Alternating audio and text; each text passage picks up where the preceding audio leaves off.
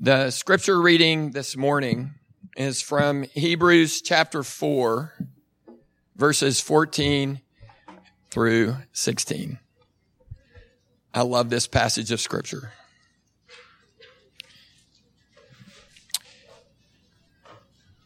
So let's read. Since then, we have a great high priest who has passed through the heavens, Jesus, the Son of God. Let us hold fast our confession. For we do not have a high priest who is unable to sympathize with our weaknesses, but one who in every respect has been tempted as we are, yet without sin.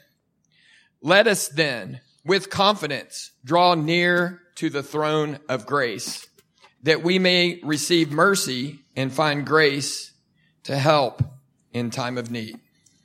So reading is the scripture. You may be seated and allow me to pray for us as we begin. Father God, we come to this Old Testament passage, Father, knowing that we can't unhitch from it, Father. It is the foundation upon which the gospel thrives and grows, Father. And so, God, we ask that even in this text that was written thousands and thousands of years before our time, Father, that we will have our eyes opened and our hearts broken, Father, to see what it is that you want us to see, Father, to see the truth and the life-giving gospel that you have planned for all eternity, God. Since eternity past, God, you have been working and planning and implementing your redemption, Father. We thank you for that. In the name of Jesus, we pray. Amen. You can always tell when it's women's retreat weekend. Some say because of the empty seats and everything like that, but it's never the giveaway to me. The giveaway is always the guys with the bags under their eyes and crawling to the children's check-in, begging us to take their kids. And so we may have 50 some odd women gone, but our children's ministry's hopping right now. So anyway, we're glad that the ladies could get away and get a bit of a break, and they will be back with us this next week. If you're new with us today, we've been going through the book of Exodus, verse by verse. We believe that God has spoken to us through His Word, and that's why we make it such an important thing for us to go through the Bible. And so, going all the way back to Abraham, God revealed His desire to dwell with this fallen people. But the question remains, how can a fallen people who are sinful, who are unholy, who are unclean, who are worthy of judgment, how can a fallen people dwell with a holy God and not die? According to the Bible, two things were needed to approach God safely. Number one, there needed to be a holy place where God could dwell with Israel and yet not destroy His people with His fiery presence, with His burning hot holiness. This is why the tabernacle was given and why the construction plans were given in chapters 25 through 27. In the tabernacle, God would meet with His people and would dwell with them and walk among them, and they would not die. But second, they needed a holy person, a mediator who could enter into God's presence on their behalf. Not just anyone can enter into God's presence and live. Those of us that are sinful, those of us that are broken, which is who? Everyone enters into the presence of God. We get burned up alive. God says no one can see the face of God and live. And so what we need is a holy person who would be able to enter and serve on our behalf in God's holy presence. This is why the text at hand, Exodus 28 through 30, is so important. Namely, it is in this section that God lays out instructions for ordaining priests who can go in and out of God's presence as representatives of the people. The consecration, that's the process of becoming holy. The process of making the tabernacle and the priest holy would eventually lead to God's dwelling being established in the midst of Israel. In Exodus 29, 43 through 46, God promises this. I will consecrate, I will make holy the tent of meeting and the altar. There's the place. Aaron also and his sons I will consecrate to serve me as priests. There's the person. And I will dwell among the people of Israel and will be their God.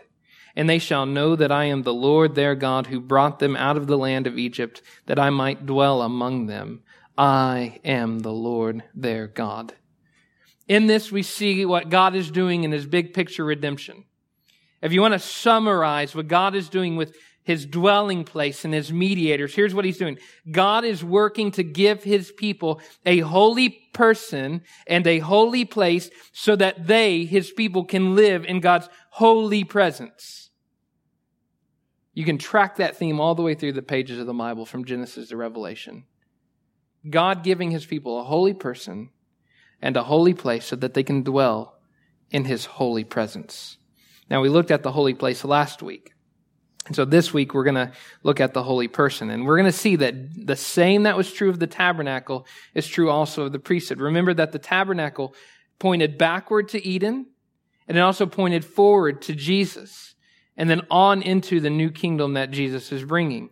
The same way the priest points backwards, and it points forwards. The priesthood of Aaron points backward all the way to the garden, and it points forward to our great Savior, Jesus Christ. Now, we know that the tabernacle pointed back to Eden, but what does Aaron point back to?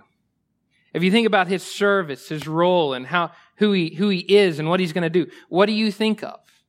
I think if we think rightly of Aaron as a priest, we think of Adam, the first priest. There are many reasons for understanding Adam to be a priest, but one of the primary reasons that we see is what Adam did in the garden that made him a priest. In Genesis chapter 2, you'll remember God made the man and he put him in the Garden of Eden to do what? To work it and keep it, to abad and shamar, to serve and to guard it.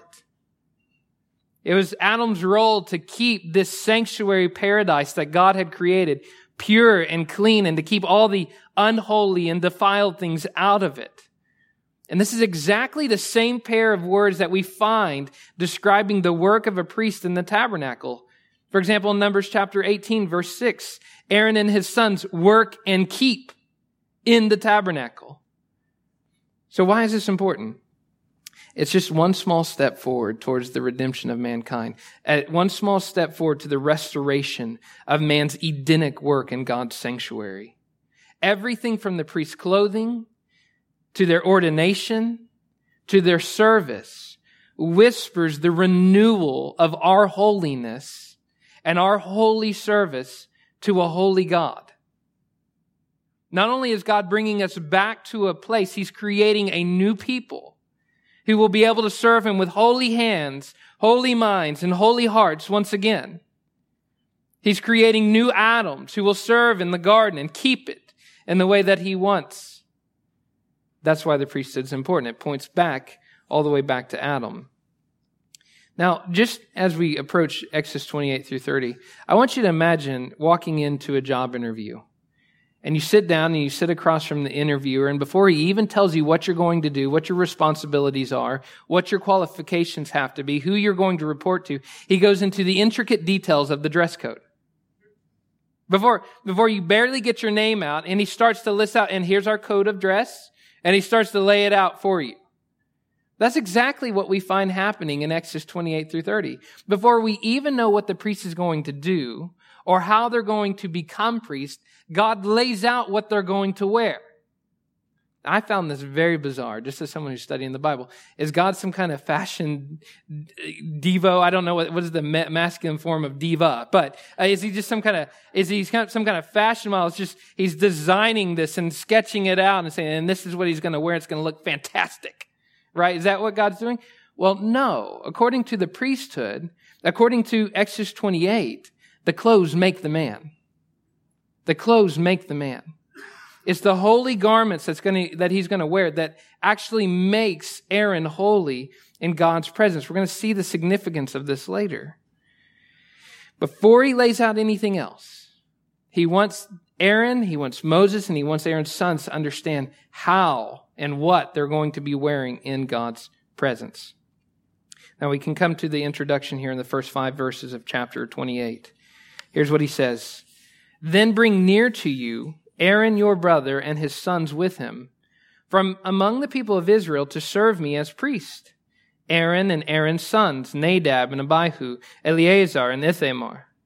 And you shall make holy garments for Aaron your brother, for glory and for beauty. You shall speak to all the skillful whom I have filled with the spirit of skill, that they make Aaron's garments to consecrate him for my priesthood. These are the garments they shall make: a breastpiece, an ephod, a robe, a coat of checker work, a turban, and a sash. They shall make holy garments for Aaron your brother and his sons to serve me as priest. They shall receive gold, blue and purple and scarlet yarns and fine twined linen. Now, just from those first 5 verses, there's much that could be said. There's a lot of details in that, but there's 2 particular things that I want us to see. Number 1, the clothes are made for glory and for beauty. Now, just to show you how amazing this is, the priest stands as a representative of God. They see the glory and the beauty of his clothes, and they're reminded of the glory and majesty of the Almighty Creator. Like Adam, the priest is clothed in the image of God, to image the Creator, to image and glorify, to express his majesty and his beauty. So when a person saw the priest, they were reminded of God. And when they thought about God, they were reminded of the grace that he was their God and that he dwelt with them.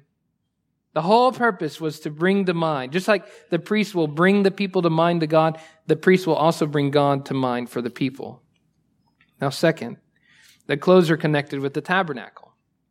You see the very same material list for both. The same materials that God wants for the tabernacle, he wants now for the priest's clothes. The priest's clothes are to be made of fine twined linen, just like the curtains of the tabernacle. The clothes were to be holy, just like the tabernacle itself is holy.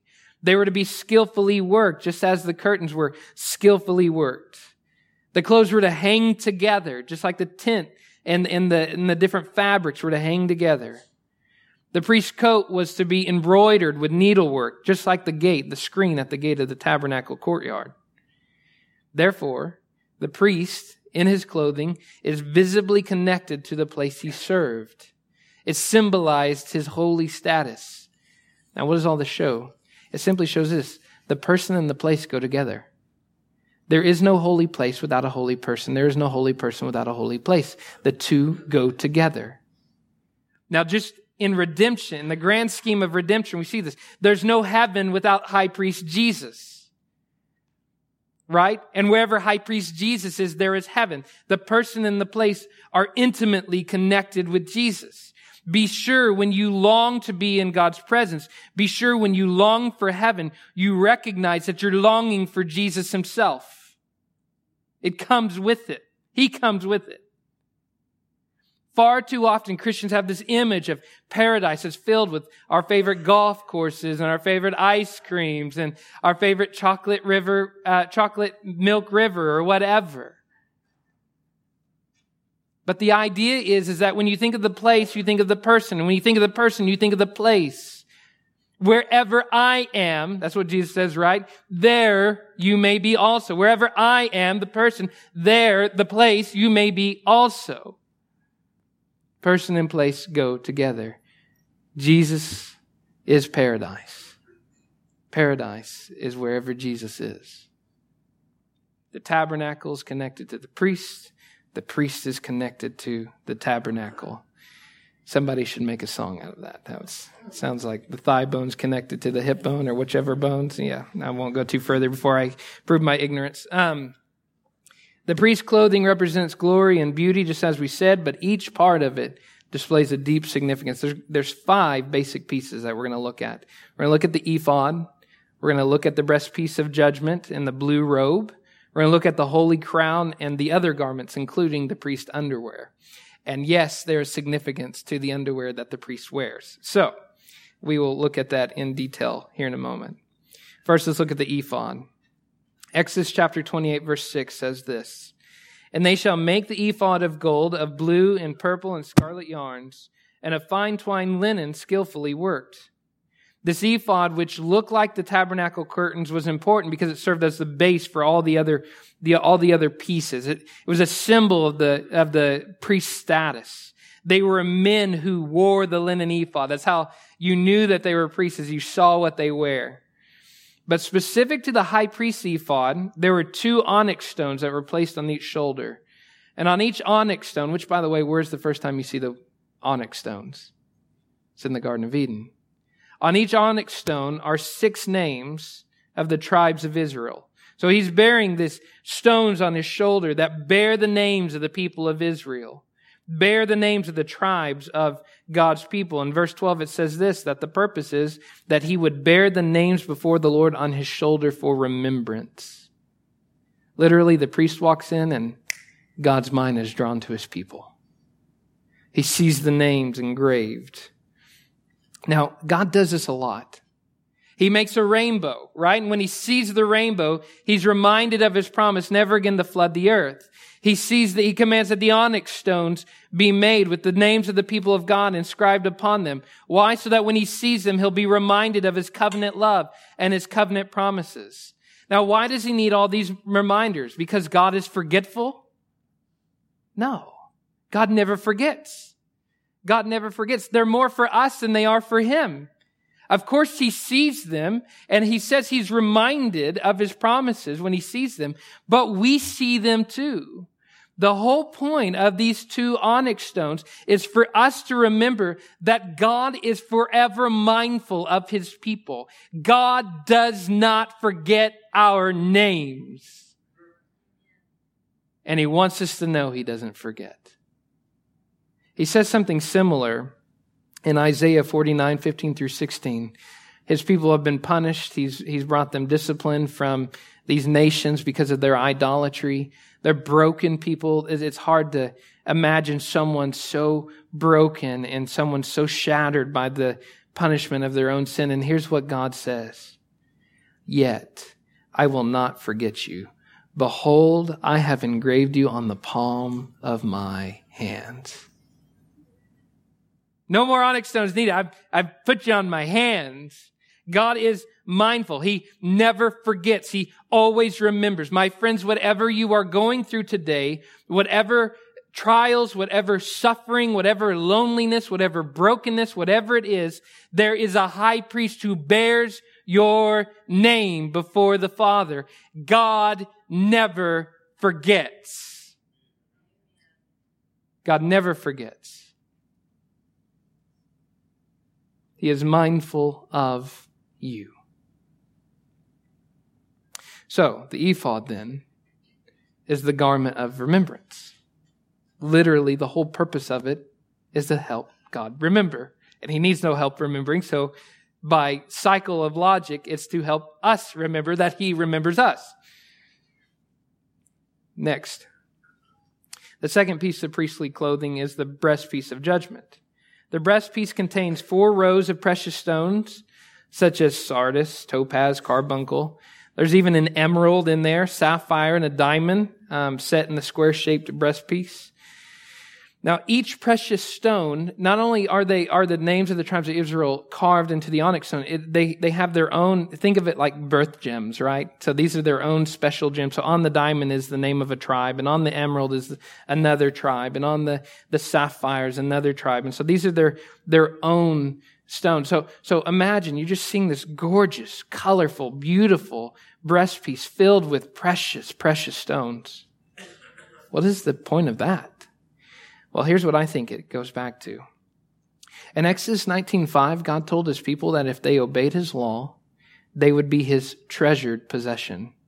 Or in literally Hebrew, in the Hebrew context, his precious jewel. His precious jewel. So here they are represented as a precious treasure, as a precious jewel. Symbolizing the fact that with each precious jewel is a reminder of his precious treasure, his precious people, the people he loves. Exodus chapter 28 verse 20 alludes to this. So Aaron shall bear the names of the sons of Israel in the breastpiece of judgment on his heart when he goes into the holy place. Why? Once again, to bring them to regular remembrance before the Lord. God sees the precious gems, and he remembers how precious his people are to him. We see these same gems later in the new heaven and new earth in the city of Jerusalem, once again reminding us that God holds his people as precious. We are precious in His sight. Now, if you know me, I am not a health, wealth, and prosperity gospel preacher. So I don't think God revolves around us or the universe revolves around us. I do think that God's thoughts are forever mindful of us. There is a deep love for God's people. There's a deep love that He has for us. To be sure, heaven and earth are not bent in our direction, in our worship and in our glory, but God does bend heaven and earth out of love for us because we are His people. We are precious treasures in His sight. Now, there's more to consider about this specific piece of clothing. For example, why is it called the breastpiece of judgment? I just thought that was odd when I saw that title. The breastpiece of judgment. Well, the word judgment doesn't just mean judgment. It can also mean decision or discernment, like which way is the right way to go. And then in 29:30, here's what God says, and in the breastpiece of discernment or decision, you shall put the Urim and the Thummim, and they shall be on Aaron's heart when he goes in before the Lord. Thus Aaron shall bear the discernment of the people of Israel on his heart before the Lord regularly. Now, in this particular text, we're not told what the Urim and Thummim do, right? But if you go to other texts, we find out exactly what they do. Numbers 27:21, for example, Joshua is told that he is going to go to Eleazar the priest, who will inquire for him. How? By the discernment of the Urim before the Lord. So we don't know how these things worked. We don't know what they were, but in this specific stage of God's redemptive plan, this is how God's people discerned what He wanted them to do. So they would come to the priest, who would then inquire of God for them, and then would reveal what God's word was, what God's will is through the Urim and the Thummim. So by using these stones, the priest is leading God's people to seek out God's will. Now, why is it so important that it's over Aaron's heart? That's weird. Well, I think it goes back to Deuteronomy chapter 6, verse 5. How are they to obey the Lord? They were to love the Lord their God. This is basic catechism 101. Love the Lord your God with all your heart, with all your soul, and with all your mind. And then he goes on to say later in verse 6 that they are to obey Him with their heart. The law was to be on their heart. I think in this visual representation of decision making in Israel, it's over his heart. And the idea is that the main basic way that God's people discover God's will for their lives is by looking to His word, by looking to His law, by considering what God wants. This priest, who is the religious leader in all of Israel, is constantly there to remind God's people that they do not run themselves. They do not lead themselves. There is a Lord we must go to inquire of His will. It's a humbling factor, isn't it? That I'm not in charge of where I go. I'm not in charge of where this church goes. There's a Lord of His people who leads and guides and has a will for His people. And so the priest reminds them, hey, we have to stop. Before you attack, inquire of the Lord. Before you stay, inquire of the Lord. Before you go and do these things, inquire of the Lord. Remember that there is a king over your life, that there is a Lord who has a will, and our purpose is to do the will of the Lord. So, this breastpiece is the garment of discernment. Now, the third piece of priestly clothing is the blue robe that goes over the ephod. At the bottom of the ephod, on its hem, we see that they hang pomegranates and golden bells. So you have a pomegranate and then golden bell, pomegranate, golden bell. And the purpose of this is stated in verse 35. And it shall be on Aaron when he ministers, and its sound shall be heard when he goes into the holy place before the Lord, and when he comes out, so that he does not die. Now, once again, God didn't need these things to remind him of His promises. God's all-knowing, right? And God didn't need these bells to know when Aaron was coming. It's not like you can play sneak up on the all-knowing creator of the universe. Can you imagine how annoying it is? My kids, I had them all weekend to myself, which was great. And so I learned to never turn my back to all three of them. There's 6, there are 4, and there are 2. And man, they can create an attack plan to jump on daddy like crazy, right? So what I did was I realized that there were things I could put in the floor so that I could hear them coming behind me, right? So they'd be walking and Titus would kick a ball out of the way and I'd hear the ball roll. I'm like, oh, he's about to jump on me, right? This is not what this is, okay? God doesn't need these things to forewarn him that his children are coming into his presence. The whole point of this is not so that God will go, oh, I hear Aaron coming and turn around. The point of this is that when the bells ring, Aaron will know he's coming into the presence of the holy God. Those bells ringing as he goes in and out of you can just imagine he's coming into the tent and the hem of his robe brushes against the curtains. And it's just another reminder, hey, this is not just your tent. This is not just another everyday average place. You don't come in here speaking the way that you want to speak. You don't come in here thinking the way that you want to think. You come in here approaching reverently a holy God. I mean, God says it, that if he doesn't have these things, that he will die. My friends, one of the biggest things missing in the modern day church, we're such a loving, feel-good church that we fail to realize that God is reverent and holy. One of the main things missing in modern day teaching is God is still a holy God. And he's to be approached in reverence, in worship. He's to be approached knowing that he is the creator of all the universe and we are unholy and he is holy, and it's only because of his will and his grace that we come in at all. That's the grace of God. And so this blue robe is the garment of reverence. Next, the high priest was to be given a holy crown, and on it was engraved the words, holy to the Lord, right? Kadesh al Yahweh, right? It's amazing. If you want to track God writing things on people's foreheads throughout the Bible, it'll take you some amazing places. Holy to the Lord, belonging to God. This is God's person. He's not his own. He is God's. Chapter 28, verse 38 says this, it shall be on Aaron's forehead, and Aaron shall bear any guilt. This is interesting. Aaron shall bear any guilt from the holy things that the people of Israel consecrate as their holy gifts. It shall be regularly on his forehead that they, the gifts, may be accepted before the Lord. Now, the word for the crown here is diadem. It's the same thing as crown. Whoever has it typically is a royal, regal figure, right? So Aaron in this light is a type of king. But this crown does something specific. Okay? It's not just that Aaron has kingship over people, right? There will be a king to come for sure. But Aaron is kind of this regal priest king. This regal priest is going to be able to remove any unintentional, inadvertent guilt from the sacrifices the people offer. Suppose they inadvertently come and offer the wrong sacrifice with a blemish or whatever it is. This royal high priest bearing the crown, holy to the Lord, is able to remove the guilt, and he makes it an acceptable sacrifice to God.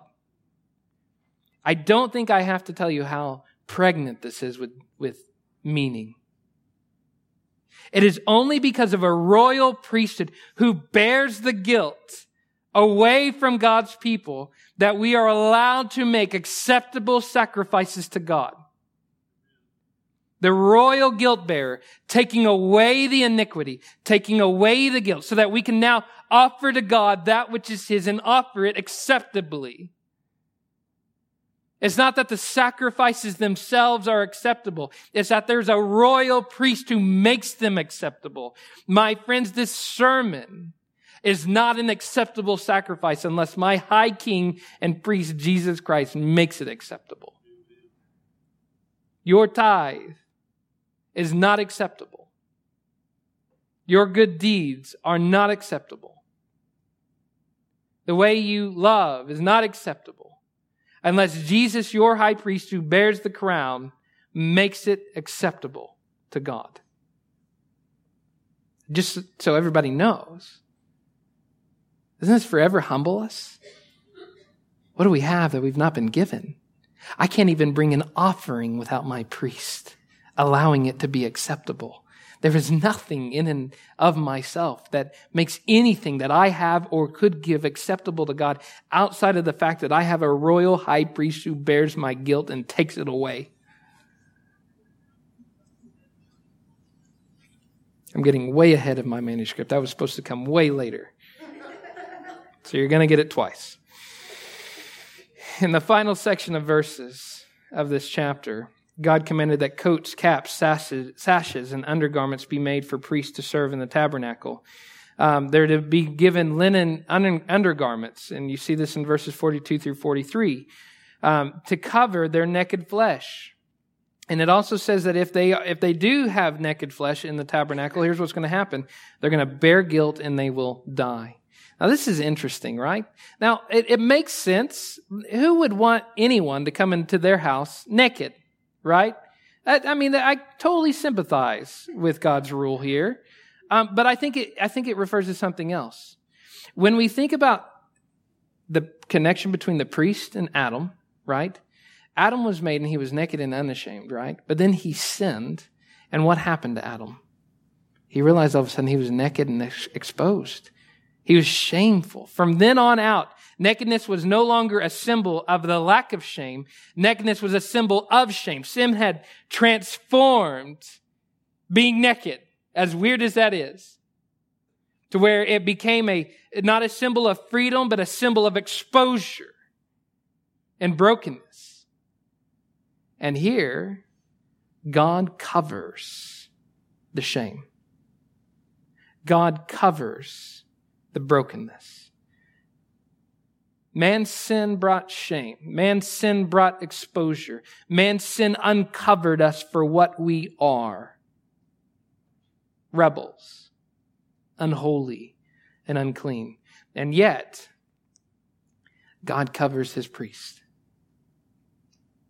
Reverses the fall, in a sense. Not all the way, but just in this little way, whispers his intention to redeem that which has been ruined. Now, we get on to their consecration. Chapter 29, verses 1 through 27. It gives specific, detailed instructions that are to be followed. Aaron and his sons are to be washed with water, verse 4, which symbolizes their purification to stand before God. And then they'll be clothed with the garments and ordained. Think of this as Aaron's coronation as a royal priest. Okay, the crown is put on his head in this chapter. And then Aaron was anointed, which made him one of the anointed ones, one of the Mashiachs, right? He becomes one of the anointed ones. Now, the whole process was made official through 3 sacrifices. The first one being a sin offering.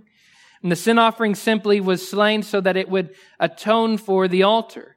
It's interesting that for the altar to be made usable and ready to receive sacrifices is through sacrifice. The blood makes the altar acceptable so that God's people can now bring offerings to him. So the sin offering cleanses the altar. Second, we have a whole burnt offering. Now, if you don't know much about whole burnt offerings are very interesting. It is the animal is completely desecrated, decimated, broken, slaughtered, blood spilled out, intestines pulled out, intestines washed. I mean, this is gross. I've actually seen this happen when I was a missionary in another country, and it is a grotesque thing.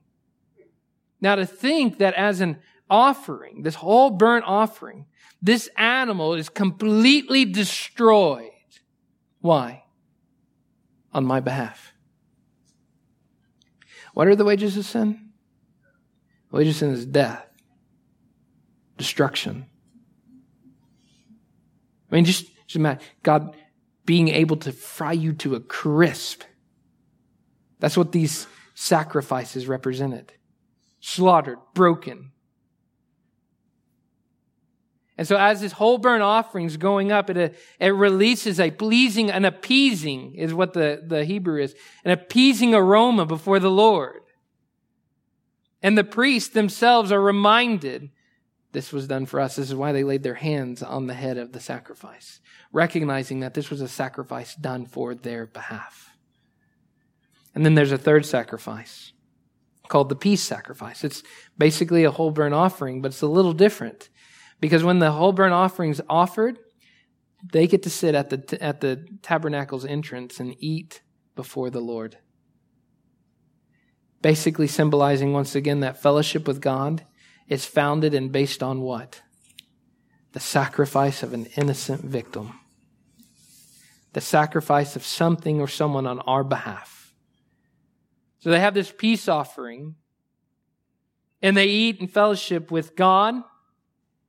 Their robes have been sprinkled by blood. The sacrifices are complete. The flesh is eaten. The thing that had, and this is amazing, the thing through which gave them atonement, you see those words, they eat as acceptance. Like, this is how we have received atonement. Does that remind you of the Lord's Supper at all? Holy to God. Fellowshipping with God because of the sacrifice that God has allowed to take place. Now, finally, we have holy service. Having spoken of the priest's clothing and consecration, it's now time to lay out their service. And the very first point of their service in Exodus 28, 38 through 46 is that they're to make offerings every day. When? In the morning and in the evening. It sends up a pleasing aroma to the Lord. Now, this is the point of the priesthood. A holy person making sacrifices, pleasing God with the aroma of sacrifices in a holy place so that the people can enjoy God's dwelling. It's as this happens that God promises in verses 45 through 46, I will dwell among the people of Israel and will be their God, and they will know that I am their God who brought them out of the land of Egypt, that I might dwell among them. I am the Lord their God. Now, moving into chapter 30, also commands that an altar of incense be made. If you look up incense in later passages like Psalm 141:2, for example, or Revelation 5:8, you find out that incense almost always symbolizes prayers. So this priest is symbolically sending up incense before the Lord. It's symbolically sending up prayers. Now, the altar is to be atoned for and sprinkled once a year by blood. So the high priest comes in, he takes the blood of the sin sacrifice, and he throws it on the altar of incense. What do you think this reminds God's people of? Here's what John Calvin says. The altar of incense was purified by the sprinkling of blood, that they, Israel, might learn that their prayers obtain acceptance through sacrifices. My friends, this is a hint that prayers are made acceptable to God by the spilt blood of a sacrifice. We can't even offer sacrifices without a high priest making them acceptable. And now we're told we really can't even pray without the blood of a sacrifice. That it is blood-bought prayers that go up to God. Next, Moses and the priests are collect ransom money.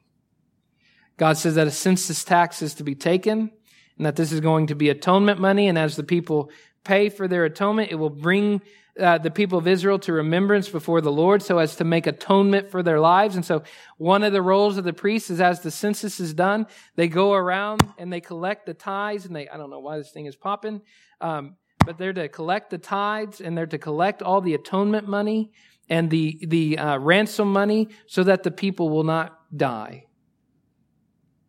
That's significant because somebody else pays that atonement money later. And it's not the people. It happens to be the priest. Third, God commands that a bronze basin be made for the priests to wash their hands and feet as they enter and exit the presence of God. They shall wash with water so that they may not die. Psalm 24 verse 3 asks this, who shall ascend the hill of the Lord? And who shall stand in his holy place? He who has clean hands and a pure heart. So washing in the bronze basin symbolizes the purity that is required to go into God. Now finally, the Lord gives detailed warnings of this anointing oil and the incense. He tells them how it's to be made, the ingredients they need to make it, but then he tells them that anyone who tries to replicate this is important for you people who love, essential oils, right? There's no essential oil or incense that you can replicate in Israel. If God made it holy, it is to be holy, right, for his priest alone. Nobody else is to have it. Nobody's to be anointed with the oil except the priest, and nobody is to burn the incense except the priest. It's for the priesthood alone. That's a lot of details for the priesthood, isn't it? So, now that we've gotten through this section, let's consider briefly how Christ has accomplished all of this. My friends, I hope you're seeing through my time of ministry here that there are no insignificant details in Scripture. The whole Bible is God's Word, and we believe here at Grace Church that the whole Bible points us to our great Redeemer and Savior, Jesus Christ. Even the priest's clothes. Let's consider it. Reflecting on the priesthood, the author of Hebrews writes, "Since then we have a great high priest who passed through the heavens, Jesus, the Son of God. Let us hold fast our confession." He says that in Hebrews chapter 4, verse 14. Now notice he doesn't just call Jesus a priest or a high priest. He calls him a great high priest, a mega high priest. Okay?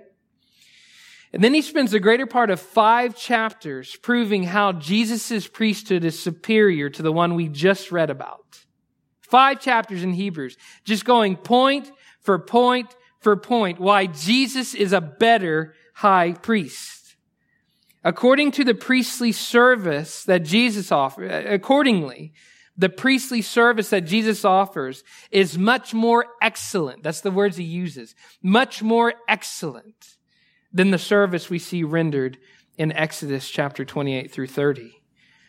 Now, I got to tell you, if I were to make a list of all the ways Jesus is a better high priest, we'd be here all day. So we're just going to consider specifically in those categories we looked at the priest's clothes, the priest's consecration, and the priest's service, and how Jesus does better than each of those. First, Jesus wears the priesthood better than Aaron did. Jesus wears the priesthood better than Aaron did. Someone came in wearing the same jacket that I was wearing. They said, "Hey, we've got the same jacket." And I was like, "Yeah, it's obviously clear you wear it better than I do." This is true of the priesthood in Jesus. It looks similar, but Jesus wears it way better than Aaron ever could. So Aaron wore a breastpiece of stones, right? To remind God of God's people, to remind God of his covenant. But Jesus doesn't wear stones. He wears scars that are eternal. He presents himself as a lamb that is slain. That is not a temporary thing in redemptive history. For all eternity, from this moment on, from the time he died on the cross, through all eternity, do you know how long the nail scars will last? Do you know how long we'll be able to see the thorn pricks in his forehead? Do you know how long we'll be able to see the whip marks on his back? For how long? For all eternity. He is a lamb that was slain. He doesn't change that. His scars don't heal. His scars don't go away. They don't wipe away. He bears them before God, and for all eternity, when God sees the scars of Jesus, he's mindful of his people. Isaac Watts was meditating on Jesus being a slain lamb for all eternity. Not a dead lamb, a slain lamb. Big difference. Here's what Isaac Watts writes. This is beautiful. I love Watts. If you don't have a book on Watts, go get a book on Watts. It's amazing. Jesus, the King of glory, reigns on Zion's heavenly hill. Looks like a lamb that has been slain and wears his priesthood still. Looks like a lamb that has been slain and wears his priesthood still. Awesome. What about the breastpiece of discernment? It rested over Aaron's heart, demonstrating that Israel was to follow God's commands with all their heart. Aaron had to use the Urim and Thummim. And I know many of you just reading this are just wishing, why can't we have the Urim and Thummim back? Wouldn't it be just so great to reach in your pockets, God, do you want me to buy that house or not? And pull out one. And God's like, boom, this is the one. That'd be great, right? God, which college do you want me to go to? Boom, this one. right? That'd be fantastic. My friends, because of Jesus, we have something far superior to Urim and Thummim. We have God's Spirit in us. We don't need stones to tell us what to do anymore. We have the Spirit of God Himself dwelling inside. We don't need to go to rocks. We have the rock who leads us and guides us and shows us how to obey God. And He doesn't just show us how to obey God.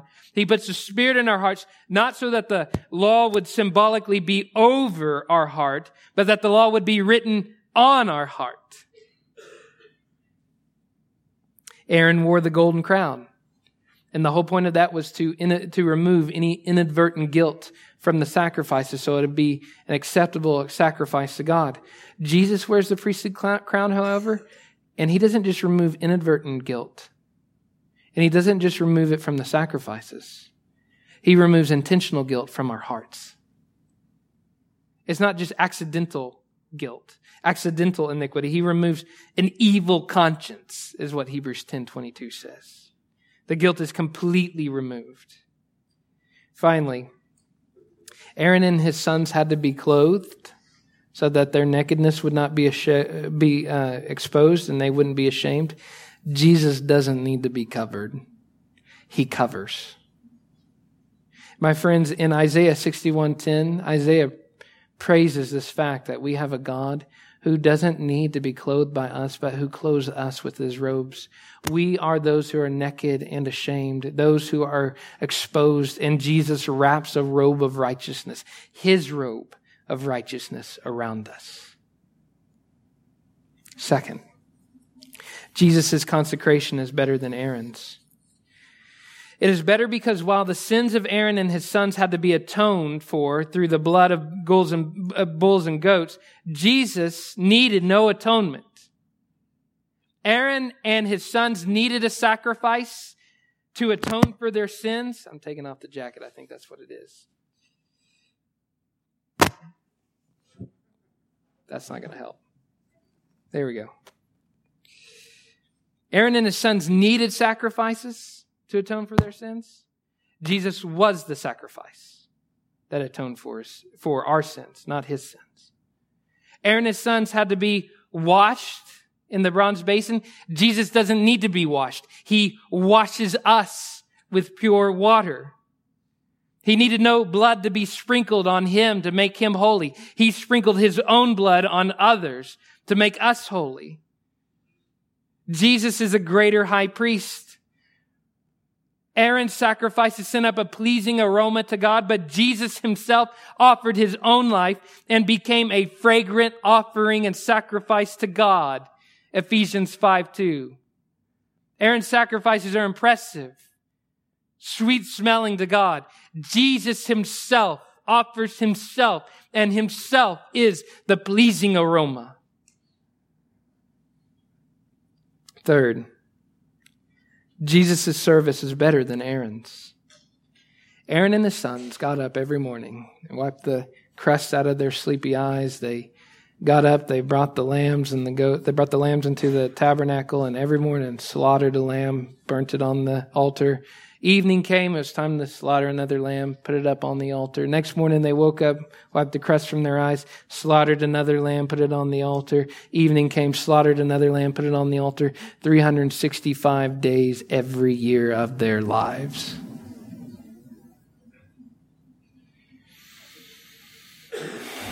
Hebrews 10:11-12.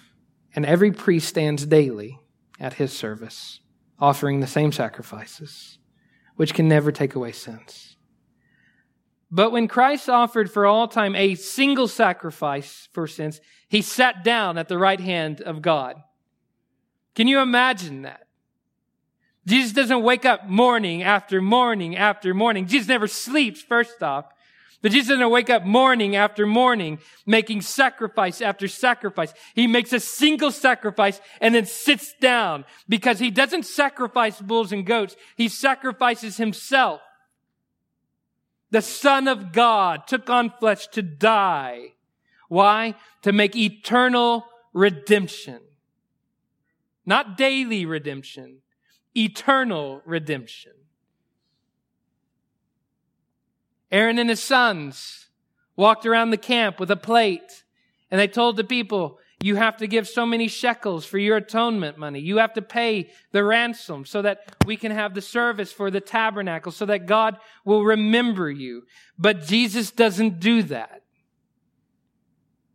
1 Peter chapter 1, verses 18 through 19 says that the ransom money has not been paid by us. And it also says that it's not been paid with perishable things such as silver or gold, but with the precious blood of Christ, like that of a lamb without blemish or spot. My friends, the Old Testament, the Old Covenant says, pay the ransom and do not die. Pay the ransom and you will not die. Pay the atonement money, you will not die. The gospel says, Jesus paid your ransom. Jesus paid the atonement money. And he didn't do it with gold. He did it with blood.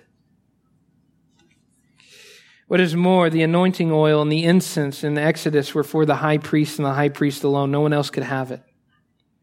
But in Jesus, as we come to Jesus in faith, as we come to believe in Christ, as we trust in Jesus, guess what happens? We become the anointed ones by who? By God himself. 2 Corinthians 1:21. Who are the anointed priests in the new covenant? We are. It's not anointing oil for one single man anymore. Every one of us is giving the anointing oil of the high priest. Why? Because God makes us a priesthood, a holy nation. We are the anointed ones. But not even that, not just that. The incense isn't reserved for the priest alone anymore. Listen to what happens to us in 2 Corinthians chapter 2, verse 15. Those who trust in Christ become the aroma of Christ to God. Become the aroma of Christ to God. My friends, you hear what that's saying about you? You are the incense that goes up as a pleasing fragrance to God because of Jesus. My friends, if we do nothing else when we gather for worship on Sunday, my hope is that God's throne room is being filled with the fragrance of us praying and worshiping. My friends, an Israelite who understood their place in redemption history rightly would have longed for the ability to walk into the tent, walk past the veil, and to burn incense. Jesus died and he ripped the veil open. And he says, now you all can come in and burn incense to the great God. Oh, but you don't understand. I had the kids all weekend. Thanks. It was a busy week. I really need a Sabbath from the Sabbath. Jesus tore the veil. That courtyard, private yard fence came crashing down, and now we're all able to go into God and to be an aroma of Christ to God. That's what we do every day, and that's what we do especially when we gather. Why is worship necessary? If nothing else, to fill God's throne room with pleasure. You may not know, you may not understand what you get out of church. What do people get out of church? What do people do when they get together, when they worship? My friends, if we did nothing else but that, we're glorifying God. Sure, you're here to hear a good sermon, to be challenged, to be stretched. Sure, you're here for your kids to get the social, to get some social benefit from it. Sure, you probably passed out a business card or two while you were here. But my friends, none of those reasons are the reasons we gather together. We gather together because together we make a sweet-smelling fragrance in the throne room of God. That's what our worship is. We don't come into the Holy of Holies. This isn't the Holy of Holies. We are the Holy of Holies that sends up the sweet-smelling fragrance because of the blood of Jesus. We have blood-bought prayers. The blood has been sprinkled on the altar of our hearts, and now we can shoot up incense day after day, and especially when we get together. Let's fill it up. Let's fill the throne room. Why come to the gathering tonight? I've actually heard people mention that before. We have a monthly prayer gathering on the last Sunday of every month. Why come to the gathering? What's the purpose of it? I can pray at home. Well, of course you can. But at the gathering, you'll be a visual representation of the incense going up to God. You'll be reminded that together we fill the throne room with a sweet-smelling fragrance. I mean, but to be sure, one drop of the essential oil in the diffuser smells good, but it takes 10 drops to really make it really smell good, right? That's why we gather. That's why we worship. That's why we praise, because we want to send up sweet-smelling fragrance to the Lord. Now, finally, and I'm well over time, the greatest reason the priesthood of Christ is far more superior to Aaron's is simply this. Are you ready for the profoundness of this? Aaron died. Eleazar took his place. Eleazar died. His son took his place. His son died and his son took his place. Jesus died, he was buried, and then he rose again and never dies again. Hebrews just glories in this fact. The former priests were many in number because they were prevented by death from continuing their office. Do you hear the profoundness in that? They were prevented by death from continuing to be our priest. But Jesus holds his priesthood permanently because he what? Continues forever. Consequently, he is able to save to the uttermost those who draw near to God through him. Why? Because he always lives to make intercession for them. We're not waiting for a change out. We're not waiting for Jesus to die and get a new high priest. My friends, he is your high priest forever. And because he lives forever, he makes intercession forever. Jesus is better. So what's the point? What's the application? What do we get out of this? The author of Hebrews puts it this way. And since we have a great high priest over the household of God, let us draw near with a true heart and full assurance of faith. Let us draw near. My friends, there are some of you here today that are far off from God in your thoughts, in your actions, in your motivations. The way has been opened up. And through Jesus Christ, you don't have to remain far off anymore. You can be brought near. And you don't just come in, right, fearful and trembling anymore. You can come in with full assurance, come in confidently.